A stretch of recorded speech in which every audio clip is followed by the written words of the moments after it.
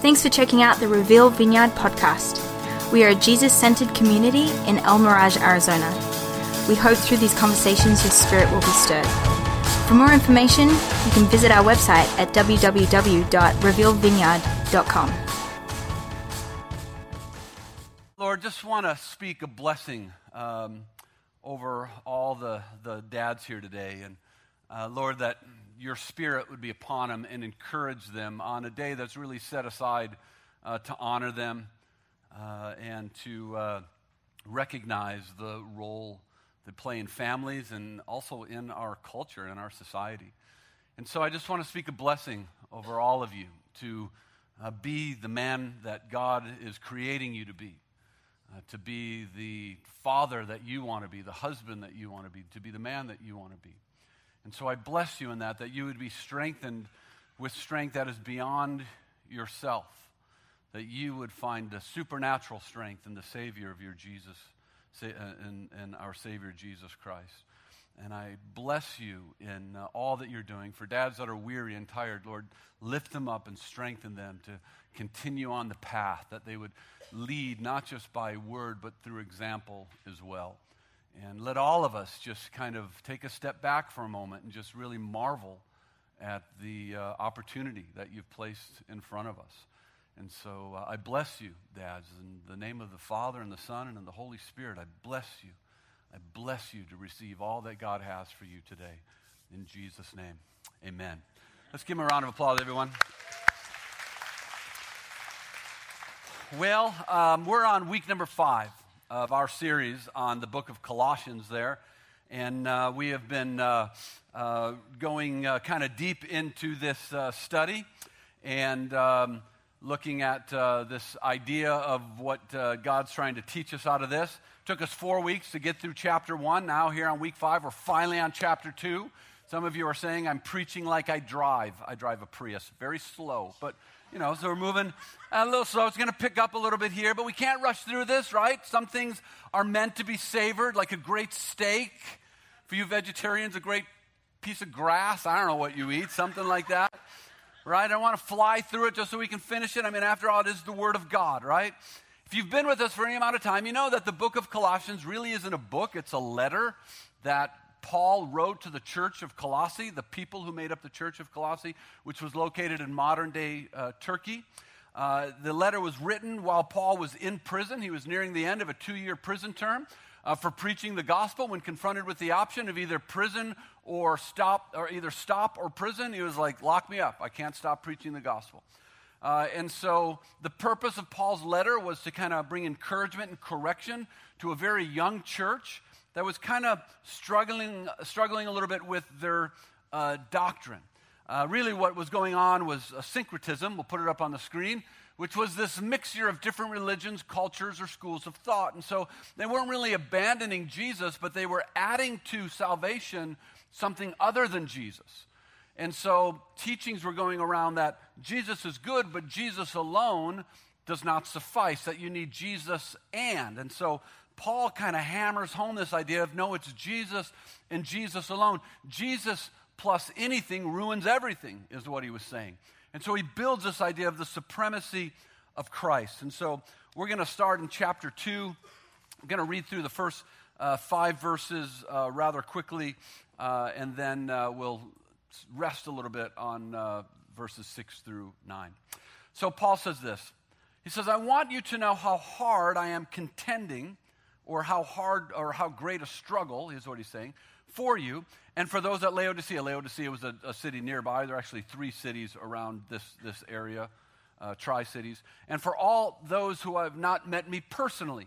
Paul says, look, I'm struggling. I'm in prison because you needed to hear the gospel. For 2 years I've been in this prison, and I'm struggling for you, and I'm still fighting for you to keep you on track and to keep your faith centered. Verse 2 says, my goal is that they, all the people of the church, may be encouraged in heart and may be united in love. Hey, listen, if we're known for anything as a church, let us be known as a church that's united in love. Not just for us here, but for our entire community, that we are united in loving our community, that we are known for encouraging one another, giving preference to one another. next week, we're trying to do a shout-out video. And so what we've been asking from you is just on your phone, take a quick video of yourself giving a shout-out to someone in the church who has influenced you or impacted you. Maybe it's somebody who watches your kids every week, or someone who's taken them to camp recently, or maybe it's a regroup leader, or just, somebody who has encouraged you. Listen, we need more of those, all right? And so if you can do it, film it, send it to any one of us. You can send it to info@revealvineyard.com. It's in the bulletin. Send it to Marty@revealvineyard.com, wherever. Get that to us because we'd like to use those for next week, but your time is running out. So some of those shout-out videos. Let us be known for encouraging one another, for love, even in conflict. Let us be known for assuming the best of the other person. Let us be known for forgiving the other person. Listen, there's going to be a time when I'm going to frustrate you or disappoint you. Can you love me through that? Can you think the best of me through that? I promise to think the best of you. We have an agreement on that. And so Paul says, look, my goal is that the church would be encouraged in heart and united in love. And then he goes on to say, so that they may have the full riches of complete understanding, in order that they may know the mystery. We talked about the mystery last time, right? That they may know the mystery of God, namely Christ. Here's that word mystery again. It reminds us of Colossians 1. We looked at this last week. We'll put it on the screen.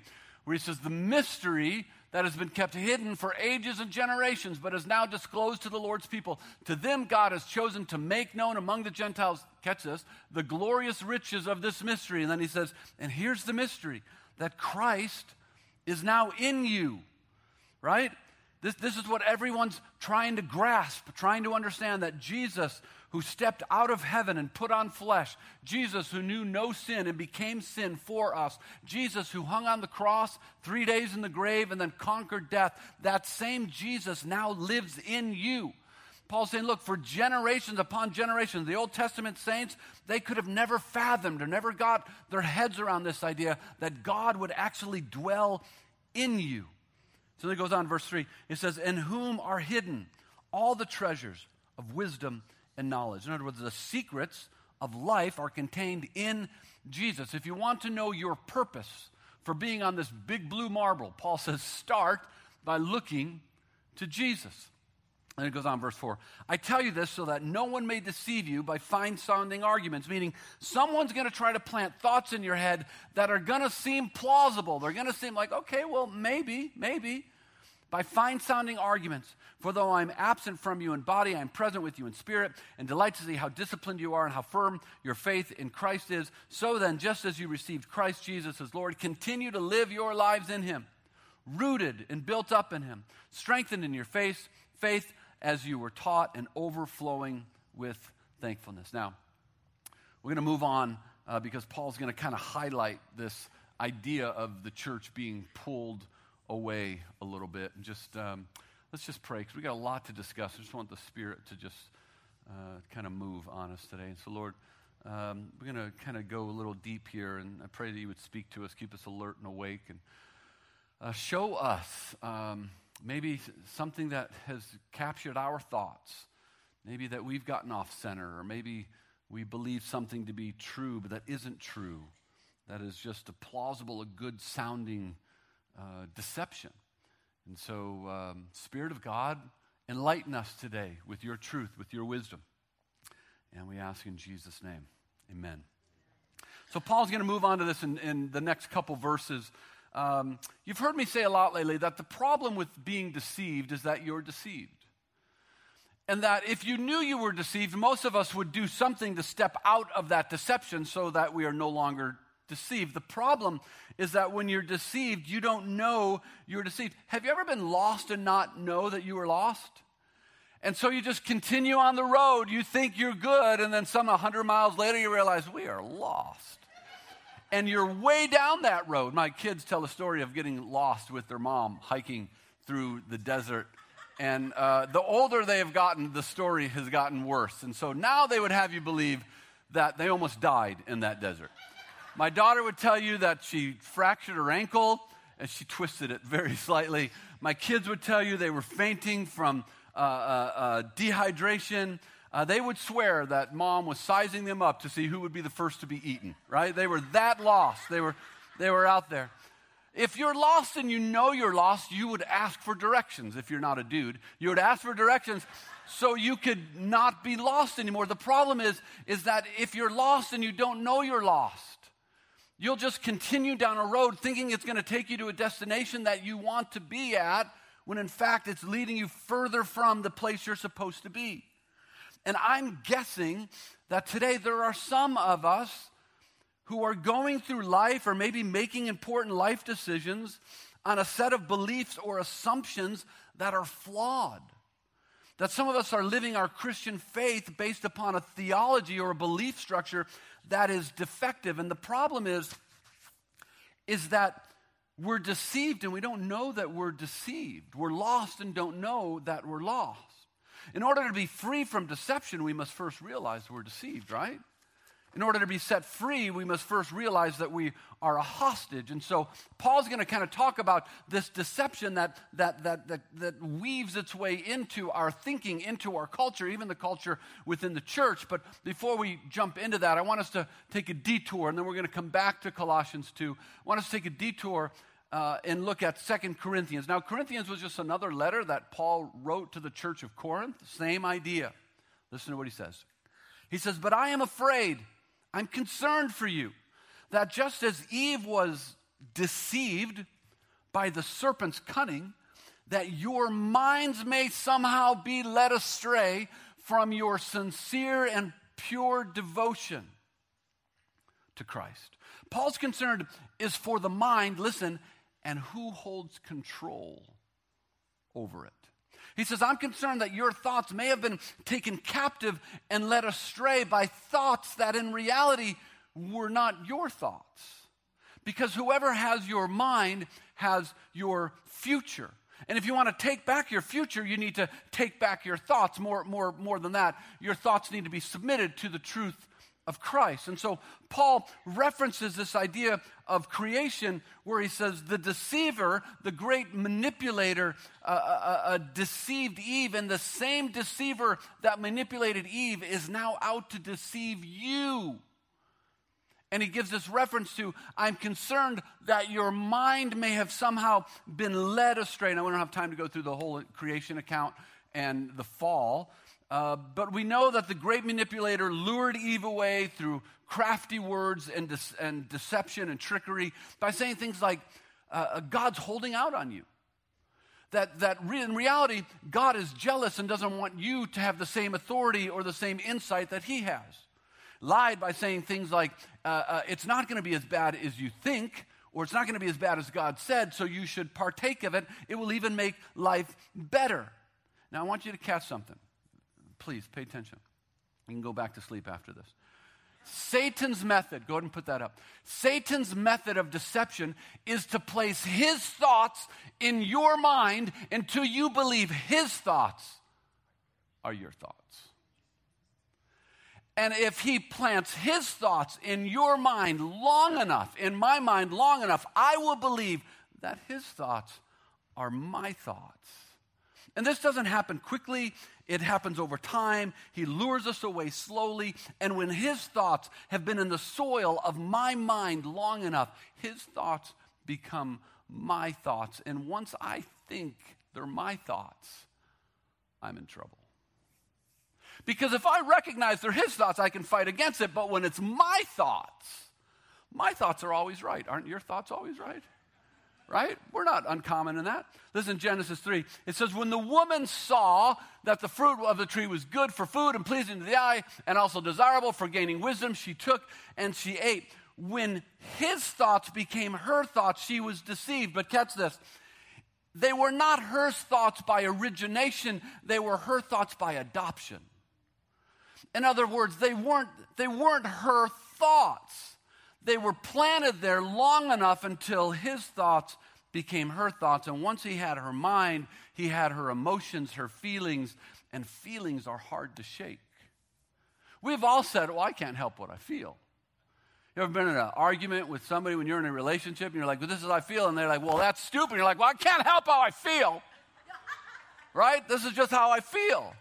And so once her thoughts were conquered and it led to her emotions, her feelings, her actions were just not far behind. Once she adopted his thoughts as her thoughts, she surrendered her emotions, her feelings, and then she acted upon what she felt, but they weren't her thoughts by origination, they were her thoughts by adoption. This is what we hear from Judas, right, who sold Jesus out for 30 pieces of silver, but the Bible tells us that who put the thoughts in his mind? They were Satan's thoughts, right? And then Ananias and Sapphira in Acts, who sold land to give to the church and then decided, well, we're going to hold back some of that money for ourselves, which they didn't have to give all of it, but they said they were giving all of it, but they held some of it back. But then Scripture says, no, it was Satan who deceived them. It was Satan who planted the thoughts. Right? We can see this over and over again where Jesus is talking about going to the cross, and Peter says, you're not going to the cross. And what does Jesus say to Peter? Get behind me, Satan. Right? Because the thoughts in your mind right now are not your thoughts by origination, they're your thought by adoption. And we can see this over and played out over and over and over again. Now, Satan just doesn't do this to us as individuals, but he does this to a culture as well. Where if he can get a culture to think long enough that eventually the culture begins to think that his thoughts are their thoughts. And Paul starts to address this now in Colossians 2, where he says, see to it that no one takes you captive. Other translations say, see to it that no one cheats you or carries you off through hollow and deceptive philosophy, which depends on human tradition and elements. Hey guys, somebody run my iPad up, please, and the pen. I'm sorry, I left it back there. Don't switch over yet, though. Through philosophy or through hollow and deceptive philosophy, which depends on human tradition and on elemental spiritual forces of this world rather than according to Christ. In other words, Paul's saying, thank you, brother. Paul's saying, you need to protect your mind from hollow and deceptive thinking. Because if you don't, you're going to be cheated. You're going to be cheated out of something that was always meant to be yours, whether you possess it now or whether it's something that you possess in the future. Paul says, look, there's something going on and you have to be aware of it. So if you're not alert, you're going to be cheated out of you can stay on that passage, guys. You're going to be cheated out of your future. Now, my wife and I don't know if you've ever been cheated. We were cheated years ago, probably 20 years ago, from someone who was in the church, made it seem like they had our best interest in mind. This is going way back. There's nobody here. Actually, they're in the first row. No, it's going way back. Made it sound like they had our best interest in mind. I've known this person for years and years and years. We were friends and cheated us out of a pretty substantial amount of money when we were broke. And it hurts to be cheated, right? Somebody takes something that's from you, either through deception or flattery, whatever that looks like. And so the passage that we're reading from actually says, see to it that no one takes you captive. It's actually referencing carrying off as to the spoils of war. And so Paul says, look, if you're not careful, once the enemy has conquered you, your future is up for grabs. That if you're not careful, what thoughts you adopt as your own, what philosophies you adopt as your own, when his thoughts become your thoughts, that your future, you can be carried off. That when the enemy conquers you, you become the spoils of war. Hey, you want to know, for some, if the enemy conquers you, your family may become the spoil of war. Right? There's a lot writing on this is what Paul is trying to say. And so I'm kind of sounding the alarm today, shooting flares out into the night sky that your mind contains thoughts and a system of beliefs that lead you to actions that determine your future, and we should all take a step back to see who or what is influencing our thoughts. Because if you lose this fight, and if our mind is seized, and if your thoughts are conquered, and if we adopt a philosophy that is established that squeezes out the truth of Christ, then to the victor goes the spoils, is what Paul is saying here. So you might ask, well, then how do we get carried off? How do we lose this thing? Well, look what he says. Through hollow and deceptive philosophy, through human tradition, and through spiritual forces. Look at that last one. C.S. Lewis says that our worldview falls into two categories when we talk about spiritual forces.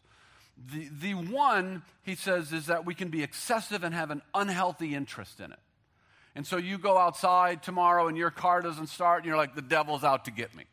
There's a demon behind everything. You haven't changed the oil in 12 years, but it's the devil who's out to get me, right? There can be an unhealthy obsession, right? My radiator hose broke, and right, it was like, Satan. I heard it say it, right? It was hissing, right? There's an unhealthy deception. But then he said the other one is that there's a disbelief, or there's an ignorance that everything is a natural cause, that nothing is supernatural. And listen, the Bible speaks very clearly of a supernatural realm that is all around us. And that there is a spiritual enemy whose purpose is to steal, kill, and to destroy everything that God wants to establish in you. And what that means is that some of what some of us are going through right now is not natural. Some of it is spiritual. Some of it is a spiritual attack that's coming against you. Some of the thoughts and the beliefs that we have are not natural. They've been planted, and his thoughts have become our thoughts. So look at Colossians 2:8. See to it that no one takes you captive, cheats you, carries you off through hollow deception philosophy, which depends on human tradition and elemental spiritual forces. How are we carried away? Well, deceptive philosophy he talks about, and human wisdom that squeezes out Jesus. And it's everywhere in our culture right now. We're cheated by human tradition that, well, we've always done it this way, and this is what I always thought, or Grandpa always said, right? But they're contrary to the things of Christ. So, with the time we have left, give me about 10, 15 minutes, I want us to explore some empty philosophies that are in our culture today that, if we're not careful, as Paul says, can carry us off because it gets us off center and gets us away from truth. Here's some empty philosophies. The first one is what I call, go to the next slide, is what is truth? Interesting conversation Jesus had with Pilate during his arrest. Pilate said, "You're a king then," said Pilate. And Jesus answered, "You are right in saying that I am a king. In fact, for this reason I was born, and for this I came into the world to testify to the truth. Everyone who is on the side of truth," he says what? "Listens to me." And Pilate asked the question, what has been debated for centuries. He said, what is, go to the next slide. He says, what is truth? What is truth exactly? And today we see two forces at play. The first one is relativism. We'll put it up on the screen. That says that truth is relative. There is therefore no absolute truth. Listen, relativism says this, that no idea, no belief is universally true. Instead, truth is relative. That is, the validity of that truth depends upon circumstances, culture, upon society, upon historical context in which they're applied. That there is no truth anywhere that is universal or constant. They say that truth changes or evolves as we become more enlightened. Now, the first person to kind of bring this to light was a 19th century philosopher, German philosopher by the name of Hegel. And Hegel came up with what is known as the Hegelian dialectic. Dialectic is just a conversation of truth. And here's what he said. We'll switch over to the iPad. Hegel said this. He said, when an argument, and we can call this either a thesis, or we can call this truth. He says, when an argument, when a perceived truth collides with a counter-argument, or we could say this is the antithesis or the antithesis, right? The direct opposite, or an opposing truth. Hegel said, when an argument or when a thesis or when truth meets with a counter-argument, right, or an antithesis, the direct opposite of that truth, Hegel said, what is developed is a synthesis. And a synthesis is a new truth or an evolved truth. And then what Hegel would say is that this process starts all over again. That this new truth eventually will meet a new counter-truth, and then it's going to spin off again into a new synthesis. And it just continues to happen over and over and over again. And Hegel said this because no truth is constant, that no truth is universal, and truth is always evolving, and there's always a new truth. And so we would say, as we look at this in Scripture, we would say that there's biblical truth from the Bible, right, that hopefully we would believe, but that biblical truth is meaning a culture that has a different truth, and what we're seeing today is it's spinning off to a new truth, and that new truth is one that is palatable, and that feels good, and that makes sense to us, and it works within culture, but this new truth is going to meet, again, eventually, is going to meet a counter-argument, and it's going to spin off into another new truth, and you can see how things eventually get so watered down because there is no truth anywhere. Now, understand, a lot of good has come out of this. Let's not be naive, right? A lot of things that we believed to be true 200 years ago, right, met a counter-argument, and we had a new synthesis that was developed, a new truth, and we're better off for it. The problem is that this argument now has said that no truth is constant, including God's truth. And God's truth constantly goes through this process as well. Let me give you an example. Back in the 40s and 50s, marriage was a sacred institution. Divorce was fairly uncommon. In the 60s, anyone remember the 60s? Of course you don't. You were stoned. No one remembers the 60s. In the 60s, it was drugs and free love and unrestrained sexuality, right? And a new norm for a new youth movement. And so it was the institution of marriage collides with, no, it's just free love and relationship, and if it feels good, be in love with whoever. They collide, and the new truth was that marriage just isn't all that important. And so we go from a divorce rate from 20% to a divorce rate of about 50% in the 70s. Now, I know that's a really simplified view of that, but it kind of gives you the idea. And this process continues because there's no truth. Truth is relative. And so we're seeing that even within the church, where God's truth has now been watered down because it's been sent through this process so many times because there's no constant truth. The second one that's at play in our culture is this idea of subjectivism. Go back to your computer if you don't mind. Is the belief that I, the subject, have the right to determine what is right and wrong or what is truth without submitting my judgment to anyone or any authority outside of myself. The simplest version of this says this: that if you say that X is wrong, what you're meaning is that X is wrong to you. But that X is not universally wrong because I get to determine my own truth. I mean, how many times have we seen that played out in our culture today?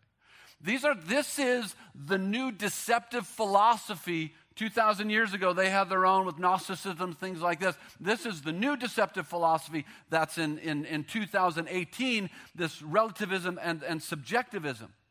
And so where does it lead us? Subjectivism and relativism leads us to this hollow philosophy. It's the philosophy of tolerance. Tolerance used to mean that I can disagree with you, but because I see value in you as a person, as an image bearer of God, that I can put up with you, and I can tolerate you, and I can forbear with you. If you want to get a mullet, I would hate it, but I can tolerate it, right? Today, tolerance has changed. Today, tolerance means not that I put up with you. Today, tolerance means that I celebrate you.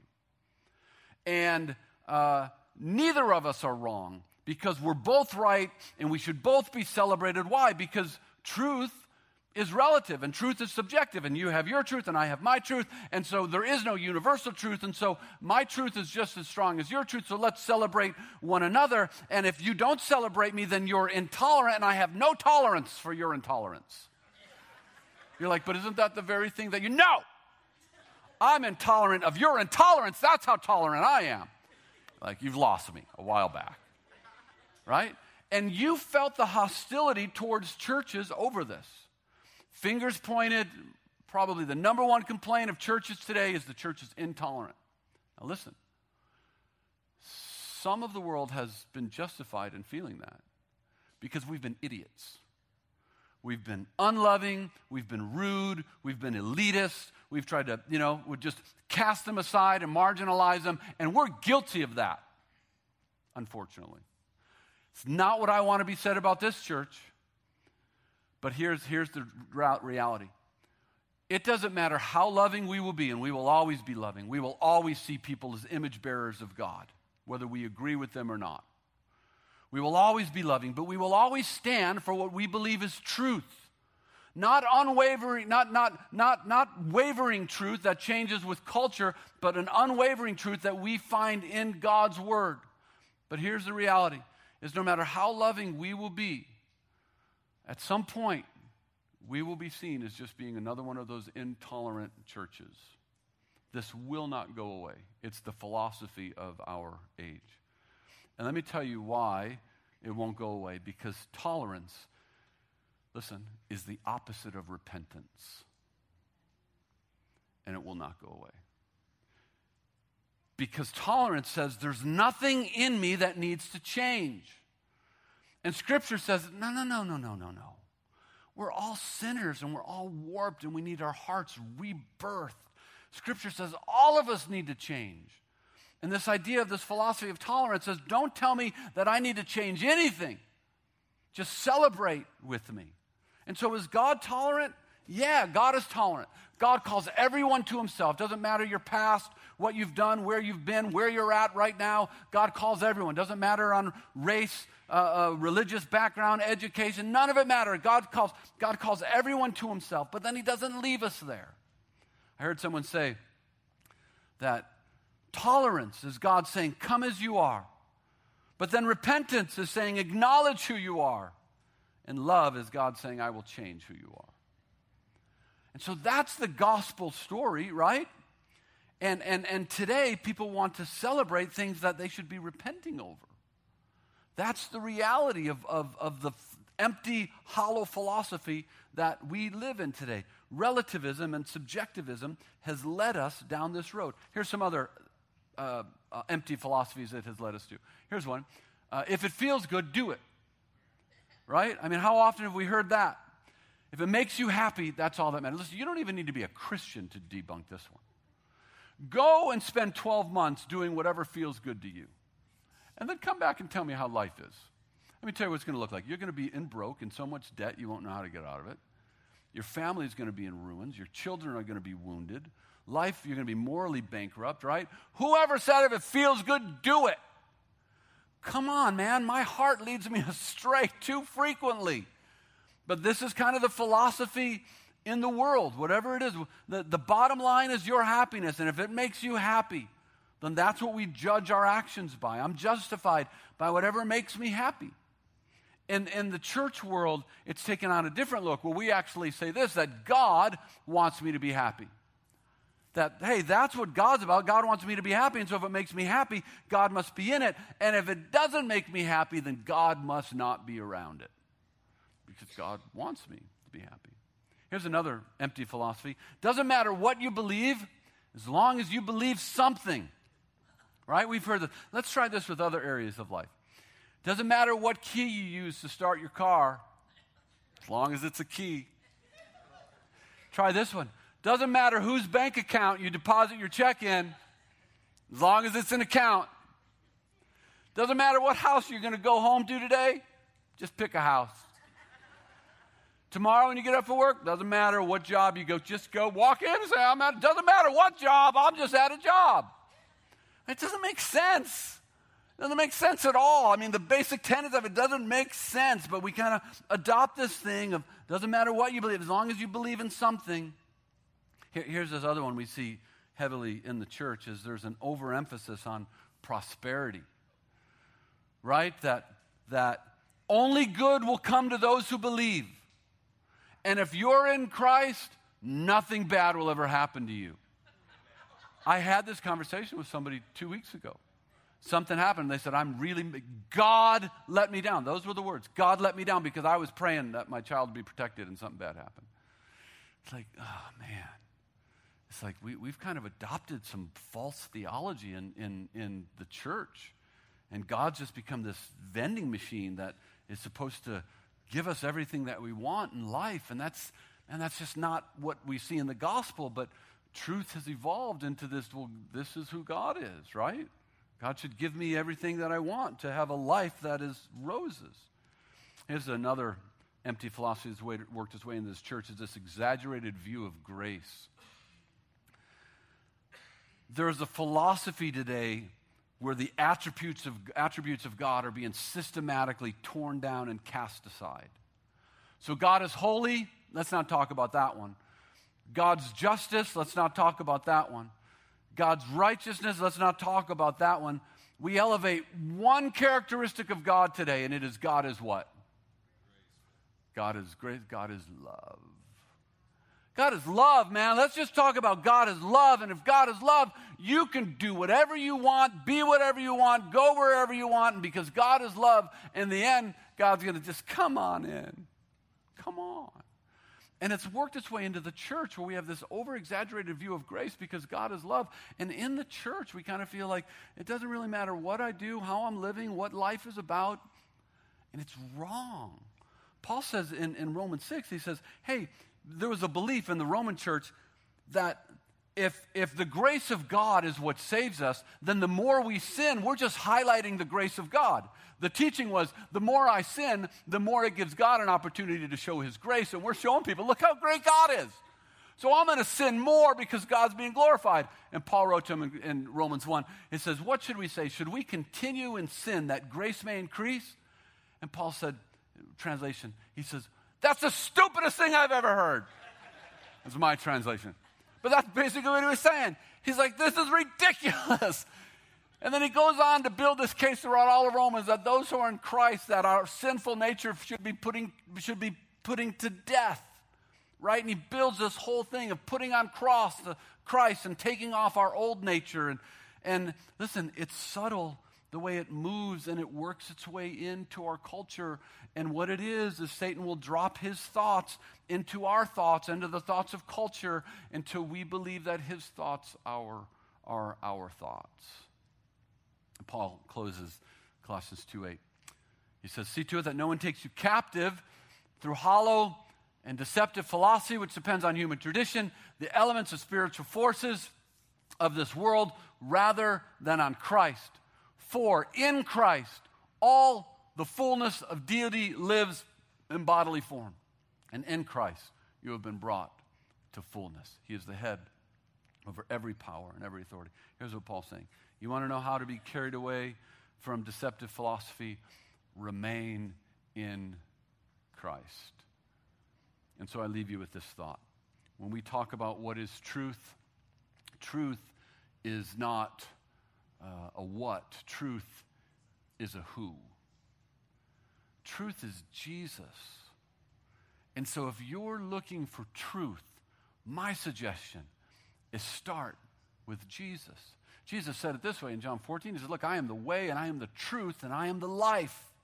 Look, whatever it is that you're looking for, we can get easily deceived. And Paul's telling the church of Colossae, we can get easily deceived and swept away by plausible arguments that seem right, and there may be a portion of truth in it. And over time, it's one small step, one small step, one small step, and then we take Jesus plus anything, and we've ruined everything.